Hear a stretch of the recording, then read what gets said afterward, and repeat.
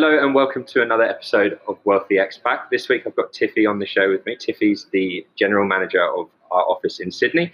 Tiffy's also an expat living in Australia now, so she owns property in New Zealand and then also a couple in Australia. It's a pleasure to have you on the show, Tiffy, and I look forward to chatting to you today in our episode. Thanks for having me, Chris. How are you doing? I'm good. I'm doing very well. It's been quite a grey day or grey morning in London today. But what to expect, it's second nature here now almost. But how have you been? How's your weekend been? First weekend of lockdown. First weekend of lockdown, it was good that we had some very, very nice weather and we can exercise outside. So all in all, can't complain. Definitely. You got to take advantage of it. I'm very, very jealous. But, oh, well, it is what it is. Hopefully you guys aren't locked up for too long. Fingers crossed that it's only, what is it, 2 weeks at the moment that they've said? It is 14 days for the time being. Okay, interesting. And is it just New South Wales or have they extended it into Victoria and Queensland now? My understanding is that Victoria is still okay. I'm guessing Queensland is still okay, but there is restriction between traveling between one state and another, really. Okay, that's fair enough. Okay, fair enough. Well, interesting. Hopefully you're not locked up for too long. Fingers crossed you're out of it. Can get back to the office, I guess, as 100%. soon as possible, as much as you want to. Okay, so today I thought we'd talk about a number of topics. Obviously, you've got some experience in investing overseas. A lot of the clients we'll be dealing with over in the UK will also be Australians that are looking to invest back home. So we'll be able, I think they'll relate with quite a lot of what you'll be able to provide today. Dig into some of your tips, you could say, into investing overseas, what you've seen, some of the worst tips you've maybe experienced and some of the better tips that you've received. And then we can talk about some of the tax benefits as well, obviously investing property and the deductions that you can take away from it. And yeah, just a bit more about your experience in investment Sure. in overseas property, really. So, Sure. yeah.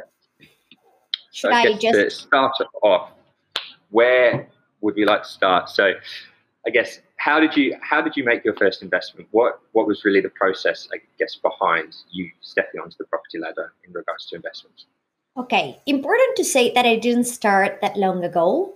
So I purchased my first property January 2019. And so far now I've been able to invest in 5 properties in the 2.5 years that I started investing. Now, I don't own 100% of all of my properties. I actually started doing joint venture agreements, which means that I have a partnership with someone else. And at the beginning, I was owning a small percentage of the properties, and then it started growing, and now I own 100% of some of those properties. Now, the reason why I decided to invest overseas is because the first thing that I was able to figure out was what I actually wanted in my life. And if I know what I want, I can go and get it. And for me, I decided I wanted financial freedom. I don't know if you've covered this topic in other podcasts, Chris.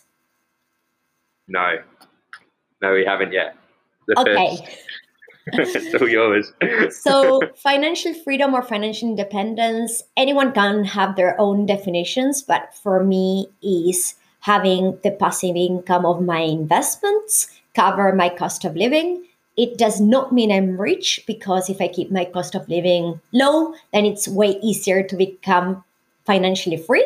Whereas if I keep increasing my cost of living every time that I get a salary increase, for instance, then it will become harder and harder for me to achieve financial freedom. So that's what I decided I wanted. And once I decided that that was my objective, I thought that I wanted to start investing in using the cash flow strategy. Okay. Now, the reason why I decided to start investing in New Zealand is because at that point in time, it made more sense to me than investing in Australia, going for a cash flow strategy. Now, for those who don't know what a cash flow strategy is, basically, I'm still investing in developed countries. I would not go to developing markets like Argentina to invest because I still want some safety around my investments. But I was investing in what I call tier 3 cities and tier 3 suburbs. So I would not want to be living in any of those cities and suburbs that I bought properties, and the cost of the property is quite low compared to the rent that you'll perceive. Okay. Sure. And that's how I defined that I wanted to start investing in, let's say, New Zealand. Yeah. Now, tip number 1 is, if you know what you want, you can create a strategy. It's way easier. Very hard when Chris or any of the Wealthy team members are talking to clients who have no clue as to what they're wanting or looking for, right? Exactly.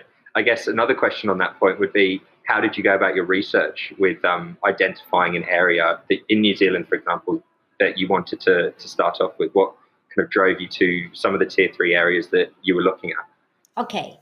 So I actually did a property investment course, and no matter whether I'm looking at property in Australia, New Zealand, UK, US, whatever country, I always follow the same rules.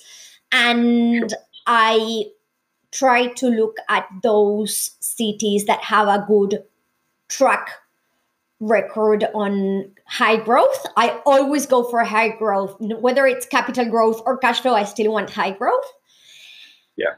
There's definitely some targets as to population and minimal populations, because of course the smaller the population, usually the cheaper the property. But I want to make sure that it's not a very small market where like the amount of people that will want to live in the area and the amount of work. Basically, I don't want to be dependent on just one industry. And if that industry turns around, like mining, then I'm in a very hard situation.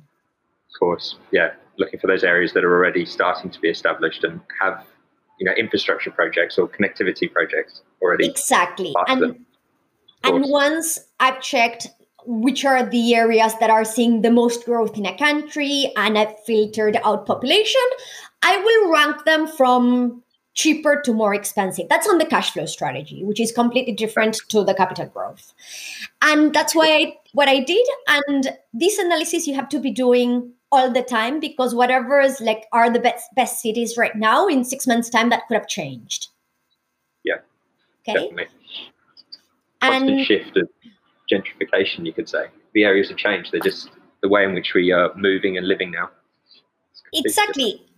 And also, populations could have changed, whether it's external internal migrations, but also price points can change a lot in a very reduced amount of time.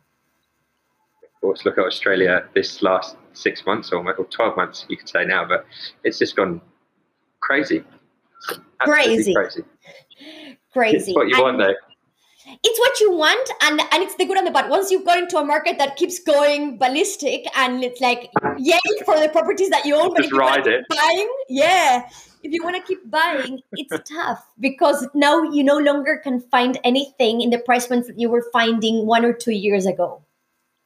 Of course, yeah, and your expectations would have stayed the same almost, thinking it's only been 12 months, it's only been 6 months, I can get in for the same price point, and forget it. The harsh reality. Exactly. That's an interesting one. Okay. It is. So getting started for me, like anyone who will buy their first property, the first one is always the hardest one you'll ever do. There's always going to be some fear in there, and you just need to take the jump at some point and go for it. And you can put a lot of work up front, always run your numbers. And that's what we help clients with, running their numbers and putting everything together, all of the research together. But for me, whereas I see the positive of basing it on numbers and being happy and getting excited when numbers are exciting, some people have that need to be able to go and see properties. I bought properties without seeing them, and I'm happy that I did that. Okay. And how did you go about that process? How, say there's a property, say it was in Argentina or say New Zealand, wherever it may be, but how did you go about that without inspecting the property? Did you have someone on hand to go and look at it for you, or what was kind of your stages there? That's where your team plays a massive role. And part of putting the work up front is putting the energy and time to find and put together that amazing team. And you will have like an accountant, a solicitor, a mortgage broker, a property manager, someone that gives you good advice, whether it's other investors, whether it's a team finding properties. I've worked with a sourcing agent in New Zealand in my last deal. I am now an expert in Australia and not in New Zealand, and I had to pay someone to do what I do here in Australia back in New Zealand. Oh. Well, you know if they're doing a good job or not, at least. 100%. And then I realized what a great service we provide in Australia, because my experience wasn't the best with this particular sourcing agent. I was expecting the same level of service that we provide to our clients, and I wasn't getting it. And that's where you start getting a little bit disappointed. Of course, yeah, you're used to a certain level of service and you're not delivered. That's interesting. I guess that's a lesson to take away from it, to almost manage those expectations in regards to what services might be at hand to you. But at least, being wealthy, the team's a strong team and we're all over the process, and having you in charge as well, it's definitely plays in our favour, especially when there's going to be people in England trying to buy back home in Australia. Yeah, and for me, how my journey has gone is I've had luck. The luck element always is there, but also I think I create my own luck. I decided to gain knowledge, get started, push very hard. And those properties that I bought in January and March 2019 more than doubled in value in 2 years. Yeah. It's almost similar to what you were saying about not waiting almost. If you're in a position to hit the button or hit the trigger and get the property bought, then what are you waiting for? Every day that you miss out on is a day of capital growth, or it's just the potential that you're missing out on that investment that you should be acting on now, really, in a sense. And that's not trying to force anyone to do something that they don't want to, but it's better than sitting around. And you don't want money in this day and age. You don't really want your money sitting in the bank. It doesn't do a great deal for you, and it's almost a bad place to put your money at the moment. So if you've got the means, it makes perfect sense to get straight into the property market, the investment market, and what you've done, I suppose, and taking the plunge. Now you've got 5 of them. So yeah, totally. Once you get one, you don't stop. The addiction starts. It's an addiction, and also sometimes you can learn a lot of things through other people's experience, but you also need to get yourself involved, and there are some learnings that you will only learn if you go and do it, right?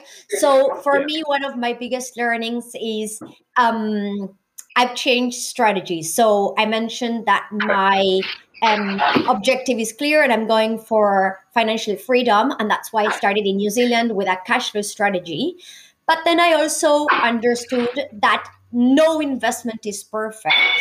And the cash flow strategy usually gets a lot of sort of low quality tenants. So I mentioned that I'm in tier 3 cities, tier 3 suburbs, where there is a lot of internal migration, people changing jobs, and quality of tenants is far from great. So that's the downside for a cash flow. Whereas the cash flow looks amazing on paper, when it comes to reality and the headaches it creates a cash flow strategy, you need to have a passion to be able to deal with all of that. And that's what I realized. Okay, it's great that I started this way. It's great that through my first investment this year, I was able to go release equity and buy a property 100% equity release without putting any of my savings. And that's why I bought this year again in New Zealand. Okay. But I decided that I wanted to start investing in tier A cities like Sydney or Melbourne, because I wanted to not have to deal with as many problems with tenants, and going more for a capital growth strategy that can also take me towards financial freedom. It's interesting. I guess just out of interest for myself, what sort of areas in New Zealand have you bought in? Or what are the places that you have bought in New Zealand? Maybe there's a couple of Kiwi listeners, who knows, but where were those spots? So I bought first in a place called Wanganui. It's in the North Island, like southwest, like Yep. closer to Wellington. Mostly out of the big cities is closer to Wellington. It's probably a 4-hour drive from Wellington. And then I went to Timaru and Temuka, which are in the South Island, in that proximity to Christchurch. Okay. Yeah. Now, Interesting. I had to leave Wanganui, and that's where I'm saying things change all the time. When I went to remortgage and buy something with the money out of the remortgage, which originally I wanted to bring to Australia, but the banks would only release equity if I bought other property in New Zealand. So I was like, okay, what's going on? Wanganui, so unaffordable, more than doubling prices. It doesn't make sense anymore. It's more expensive than buying in Australia. And that's where I ended in Timaru and Temuka, because they've seen good growth in the last year, but slower growth than Wanganui over the last 2-3 years. So that's why it has become a bit more affordable, really. Interesting. So that's that'll be interesting. I guess I haven't looked into New Zealand a great deal, but it's interesting to see that it's not only the Australian market at the moment that's really performing quite well, but at an international level, almost the UK market at the moment seems to be charging on, and the even the higher end of the market. I think the sales over 5.5 mil at the moment in the UK have gone up about 70%. So there's money walking out the door really in regards to property, which is it's interesting to see despite being through such hard times over here. But it's good to see that the rebound's happening, and at an international level, there seems to be more confidence back in the market, and things are happening now. Deals are happening, property's changing hands, and the market's booming, you could say. It is. So it's interesting to know. It's interesting to know. I guess with on tax logistics, essentially, you're probably a lot more accustomed to this than I am. But I guess in Australia, you can deduct on some of your depreciating assets within the building. I guess, do you want to give us a bit of a rundown on that? Yeah. It's not financial advice, but we could give some examples of it, really. For sure. So as Chris has just mentioned, we're not allowed to give financial advice, but I can talk out of the experience of my own properties and what I've learned. So I want to say that I think the biggest reason, before I go into tax implications, the biggest reason why I would want to invest in Australia if I am an Aussie expat living, whether it's UK or anywhere else in the world, really. Yeah. The number one situation is that anyone that is living abroad is not contributing to their superannuation. Basically, it's going to be very tough when you Aussies come back to Australia. Even if you're like still young, I want to say 40 is very young, but still you've probably missed quite a few years of superannuation. And in the long term, that has a massive impact on how much money you will have when you retire. So that is a huge reason why, if I were an Aussie living overseas, I would want to invest in property in Australia, because I want to make sure that I keep building investments that I'm not wanting you to wait till retirement. I'm not saying you have to wait, but you need a plan. Yeah, and exactly. And if you're not contributing to that super, you need to have an alternative pension plan in place, essentially. It's a very good point. 100%. And when you buy in Australia, if you're an Aussie again, you know you are born and raised in Australia. So you know the rules of the game. For me, it was pretty hard to change my mindset and behave like any Aussie would behave, just because I have my own limiting beliefs from being born and raised in a developing country like Argentina. Yeah, okay? Of course. How is the mentality of investing in Argentina in regards to property?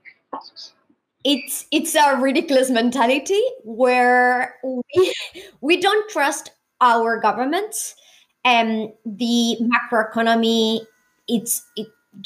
I wouldn't be able to explain in just a podcast how it behaves, but we are having more than 50% annual inflation.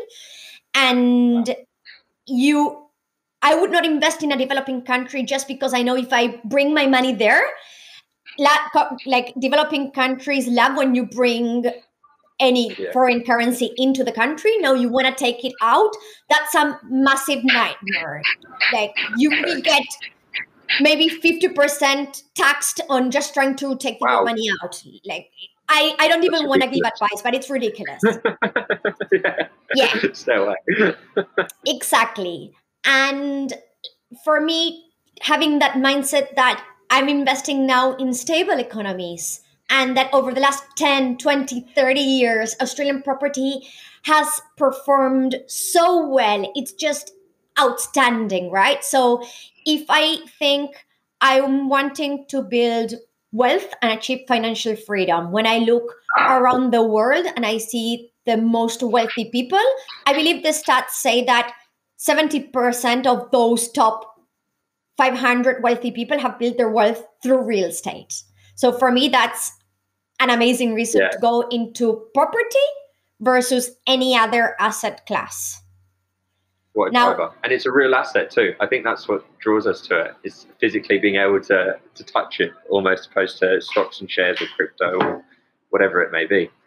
It's easier to understand how it works. And then for me, it's amazing to have, this is the hardest concept to understand, the power of leverage. But what I mean by this in very simple terms is, if I invest 50K in stocks or crypto and I haven't leveraged myself, I haven't asked for that money elsewhere, I just went and put my savings there. If that grows at a 10%, then it's 10% out of that 50K. Whereas if I've put 50K towards a 500K purchase price, when that property grows at 10%, it's not the 50K that have grown, but it's the full 500K purchase price that has grown at 10%. It's grown, definitely. Yeah, put less money in and get more of a return from it, almost, and benefit from that growth. Chris, I realize I have not answered any of the questions you asked me. So mentality in Argentina is we hate debt because our debt carries like interest rates of 30% because the economy is not stable enough. There's too much inflation. Okay. So we do the opposite to what a normal, rational person in a normal country would do. Whereas it's a bad word to have debt if you're buying property in Argentina. But then you go to the supermarket or you buy clothes and you pay with a credit card in 24 months with no interest rate because you know that your money will be losing value over the next 24 months. So you are getting into debt for things that won't generate a return for you. They're bad debt, like there's no income on that you'll get in the future. And then for all of the things that we should be using leverage for, we don't. Sounds logical. Sounds like it makes sense. Yeah, so it does require interesting. Okay. Yeah. You've got to be switched on when approaching it. So does that mean people in Argentina are almost paying for their houses in full amount cash almost, and paying the whole asking price? That's why when I hear anyone my age in Australia saying house is so unaffordable, I will never be able to access a property. I come from a country where it's even harder because we have a tenth of the salary that you get in Australia with a very similar cost of living. And then you have to pay all cash. Properties will be cheaper, but you're also talking having to save 100 to 150K for your own home. So saving that amount of money, like anyone my age, if they've bought properties because their parents, they're fortunate enough that their parents could help. Otherwise, it's impossible. It's a long-term saving. That's almost waiting 10, 20, 30 years of full-time work and then eventually getting on the ladder. So that's 100%. not ideal. It's interesting. Okay. Well, I guess going back to the tax point now. So we're talking about the deductions that you can make from your real estate assets in Australia. So did you want to explain in a bit more detail how you go about that? So I like investments because they're treated just like any business is treated. Whereas as us normal persons working as employees in a company, our single biggest expense is tax. Like we get paid and automatically that money gets taken away from us. We don't even see that tax. In in property investing, you behave like a company, which means that you receive income and then you're able to deduct all of your expenses and you only pay tax on any profit that you would have made. Okay. Now, when we are running our numbers, we will take any rental income and we will look at what it means when you deduct your property management fees, council rates, water rates, insurance, maintenance of things that break. We also estimate some money for that. And of course, your mortgage. And then we understand what's our cash flow situation. So cash flow is net income minus expenses. And we understand that before taxes and after taxes, because if you are buying a brand new property, then you are able to make something that I call a paper loss. So it's a non-cash deduction. Basically, all of you, the government says you are able to depreciate your property, like the bricks of your property for the first 40 years of it, and you're able to depreciate the fixtures and fittings for the first 10 years of that life. Okay. And that's not money coming out of your bank account. You're not losing money every month. But when you're going to the ATO and doing a tax return, that acts as another expense. Okay. Sure. So, interesting. Everyone is different. Everyone has different objectives. And I mentioned my objective is cash flow and financial freedom. But some people will come to us saying, I have a super high income and I'm happy to go, like I have a few properties and now I'm at that stage where I want to go for a more advanced type of property where I'm happy to go for a higher purchase price. I know that my cash flow could be negative even before tax. And if that's what the client wants, we'll find them that. And then anything that they lose before taxes and with the depreciation, then they'll be deducting from their income and offsetting that tax that they pay year on year. Interesting. Okay. Yeah, because I think it's going to be an important thing for people to remember over here when investing back home, that you have that 40 years of depreciation on the bricks and mortar and, you know, the bones essentially of the building, and then 10 years on the fittings and fixtures that are inside. So that comes down to what your washing machines and your your wet appliances, essentially, you could say as well, couldn't you? And all those curtains, carpets, all sorts. So it's I think it's definitely something that be beneficial. So you might be able to give some examples, but with someone living over here, and we kind of touched on it earlier, so you're earning Great British pounds in income. How do you actually go about reporting that in Australia, for example? It's probably something a bit too deep for now, maybe, but I guess there's also that point whether it counts as you actually put it on your income in Australia. Do we have to provide that sort of information? So I want to say that first, I would always involve my accountant. And if you don't have an accountant, where Chris and I and the Wealthy team can always recommend some great accountants, because every person's situation will be different. And I think it will depend on a country by country scenario, because some countries will get double taxed and others won't, I'm guessing. So you have to, like, I cannot give a rule of thumb for anyone really, right?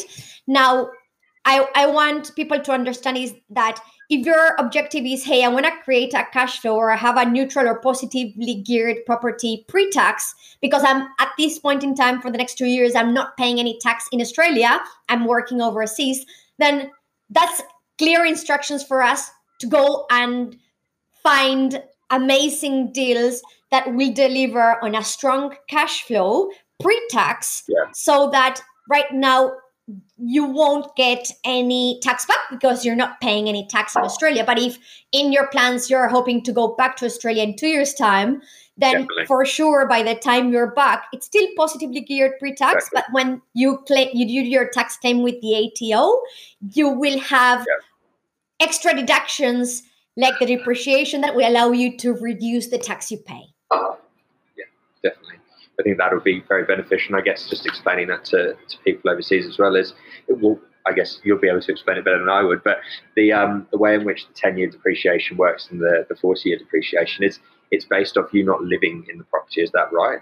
Or if you've lived in the property, you can still claim on the bricks and mortar, and they're not as much on the fittings and fixtures. But is that correct? So if, say, someone had bought a property over here, back in Australia, we've got still, they go back 2 years into owning the property, they've got 8 years left essentially on their depreciation. Is that how it would work in a sense? You're right.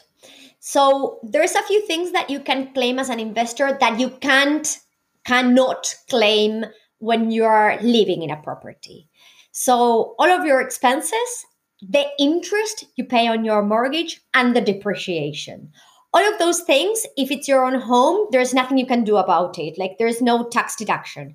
Whereas as an investment, you're behaving as a business, so all of the expenses come before you do your tax return. Now, what you were just mentioning about depreciation, it is true that the law was updated in 2017, whereas before you could have lived in that property and then moved out, make that property an investment and claim the depreciation of the fixtures and fittings. Now the law has been updated to say that if you live at any point within those first 10 years, you live in the property, the moment that you convert it back or for the first time into an investment, you no longer can claim the depreciation of the fixtures and fittings, but you can claim the depreciation of the construction, the build itself. Building. Okay. Oh, that's interesting. Very interesting. Okay. I guess what else? So if we actually, another key point that I'm sure people over here will be able to relate to would be, how did you go about your funding whilst, as you were probably in Australia at the time, but being overseas and getting your funding? Did you have any issues with that? For your New Zealand property, did you get the mortgage in Australia, or was that all done in New Zealand? So this is the rule of thumb of what my experience has been. Whenever you're getting a property in a certain country, you will have to fund it in that country. Okay, so if I'm investing in Australia, I need to get a mortgage or some sort of loan in Australia, most likely. Most likely, not always. The same with New Zealand. Okay, so I actually had to prove my income in Australia, and probably it's a bit tougher. I get more questions asked, but that's fine. And I want to share a personal experience, which is I actually had to start using third-tier lending. Some people will call that hard money lending. And basically, you pay a higher interest rate and get less questions asked. And the reason why I did that in particular is because no bank wanted to lend me money at the beginning in New Zealand. So I was paying an 8.9 interest rate. And my numbers still worked. It was a short-term solution. Really? And that's the thing. So some people will tell me like, 4.5%, like that's craziness. So like if your numbers work, just go for it. And sometimes people get really caught on the whole interest rate, and you can always remortgage. I'm not saying remortgaging is easy, because I thought it was going to be easier than what it actually was. I thought I was going to be able to remortgage in 3 months, and suddenly, like that. And no, it took me 2 years. But you can remortgage every 2 years. You get there, exactly. 2 years is fine. Yeah, exactly.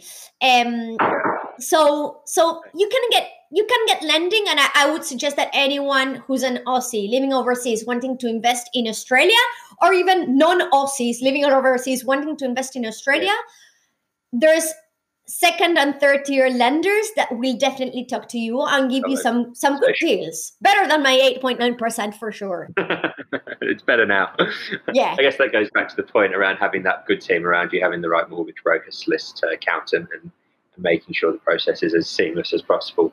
And when you've got the team on hand in Sydney, and you guys fly around the country looking at our sites, all the projects that we're working on all the time. So it's good having the eyes on the ground, and the confidence. It instills confidence in investors over here, and you guys are established at the team in Australia, established team and well set up, and things are going well over there. So I think with the right team around you, you can make it work. I guess as we close the conversation, is there any top tips that you'd like to give before we go? I guess we touched on a few of them. You just mentioned kind of some before, but if there was any top tips or worst investment tips that you've received and would like to share, we're all ears. Okay, some tips. No matter how much money you've got, even if you think it's not enough to invest, if you are eager to invest, then you should be contacting Chris, because you might be surprised that you might need a lot less money than what you thought you needed to begin with. Okay. Then sometimes it's not for everyone, but if you really want to make it happen and you don't have enough money, then there's other ways around it. Like, I know my experience, I'm not 100% of the people, but now I've put myself in situations where I've found investors who will own property with me as a joint venture agreement. I've gone and raised money with angel investors. I've done hard money lending. I've done traditional lending. There's so many ways to fund the deal. As well. There's all different ways of getting on the ladder now. There's so many ways. So you can make it happen. You just need to want to make it happen. And until you don't take action and get started, like, nothing will happen. So when people come to me saying, oh, I feel like there's a lot of risk, to me, the riskier thing you could be doing right now is leaving your money in a bank account that gives you almost zero interest rate on your return. And your inflation, the inflation is higher. So basically you're losing money every single day. So to me, you manage risk with knowledge, and the team, in my experience, has been my biggest, if I tell you focus on something, is finding a great team. And I always say this, I'm usually low profile, and I don't think that I'm great. I would never say that out loud, but the Wealthy team is outstanding.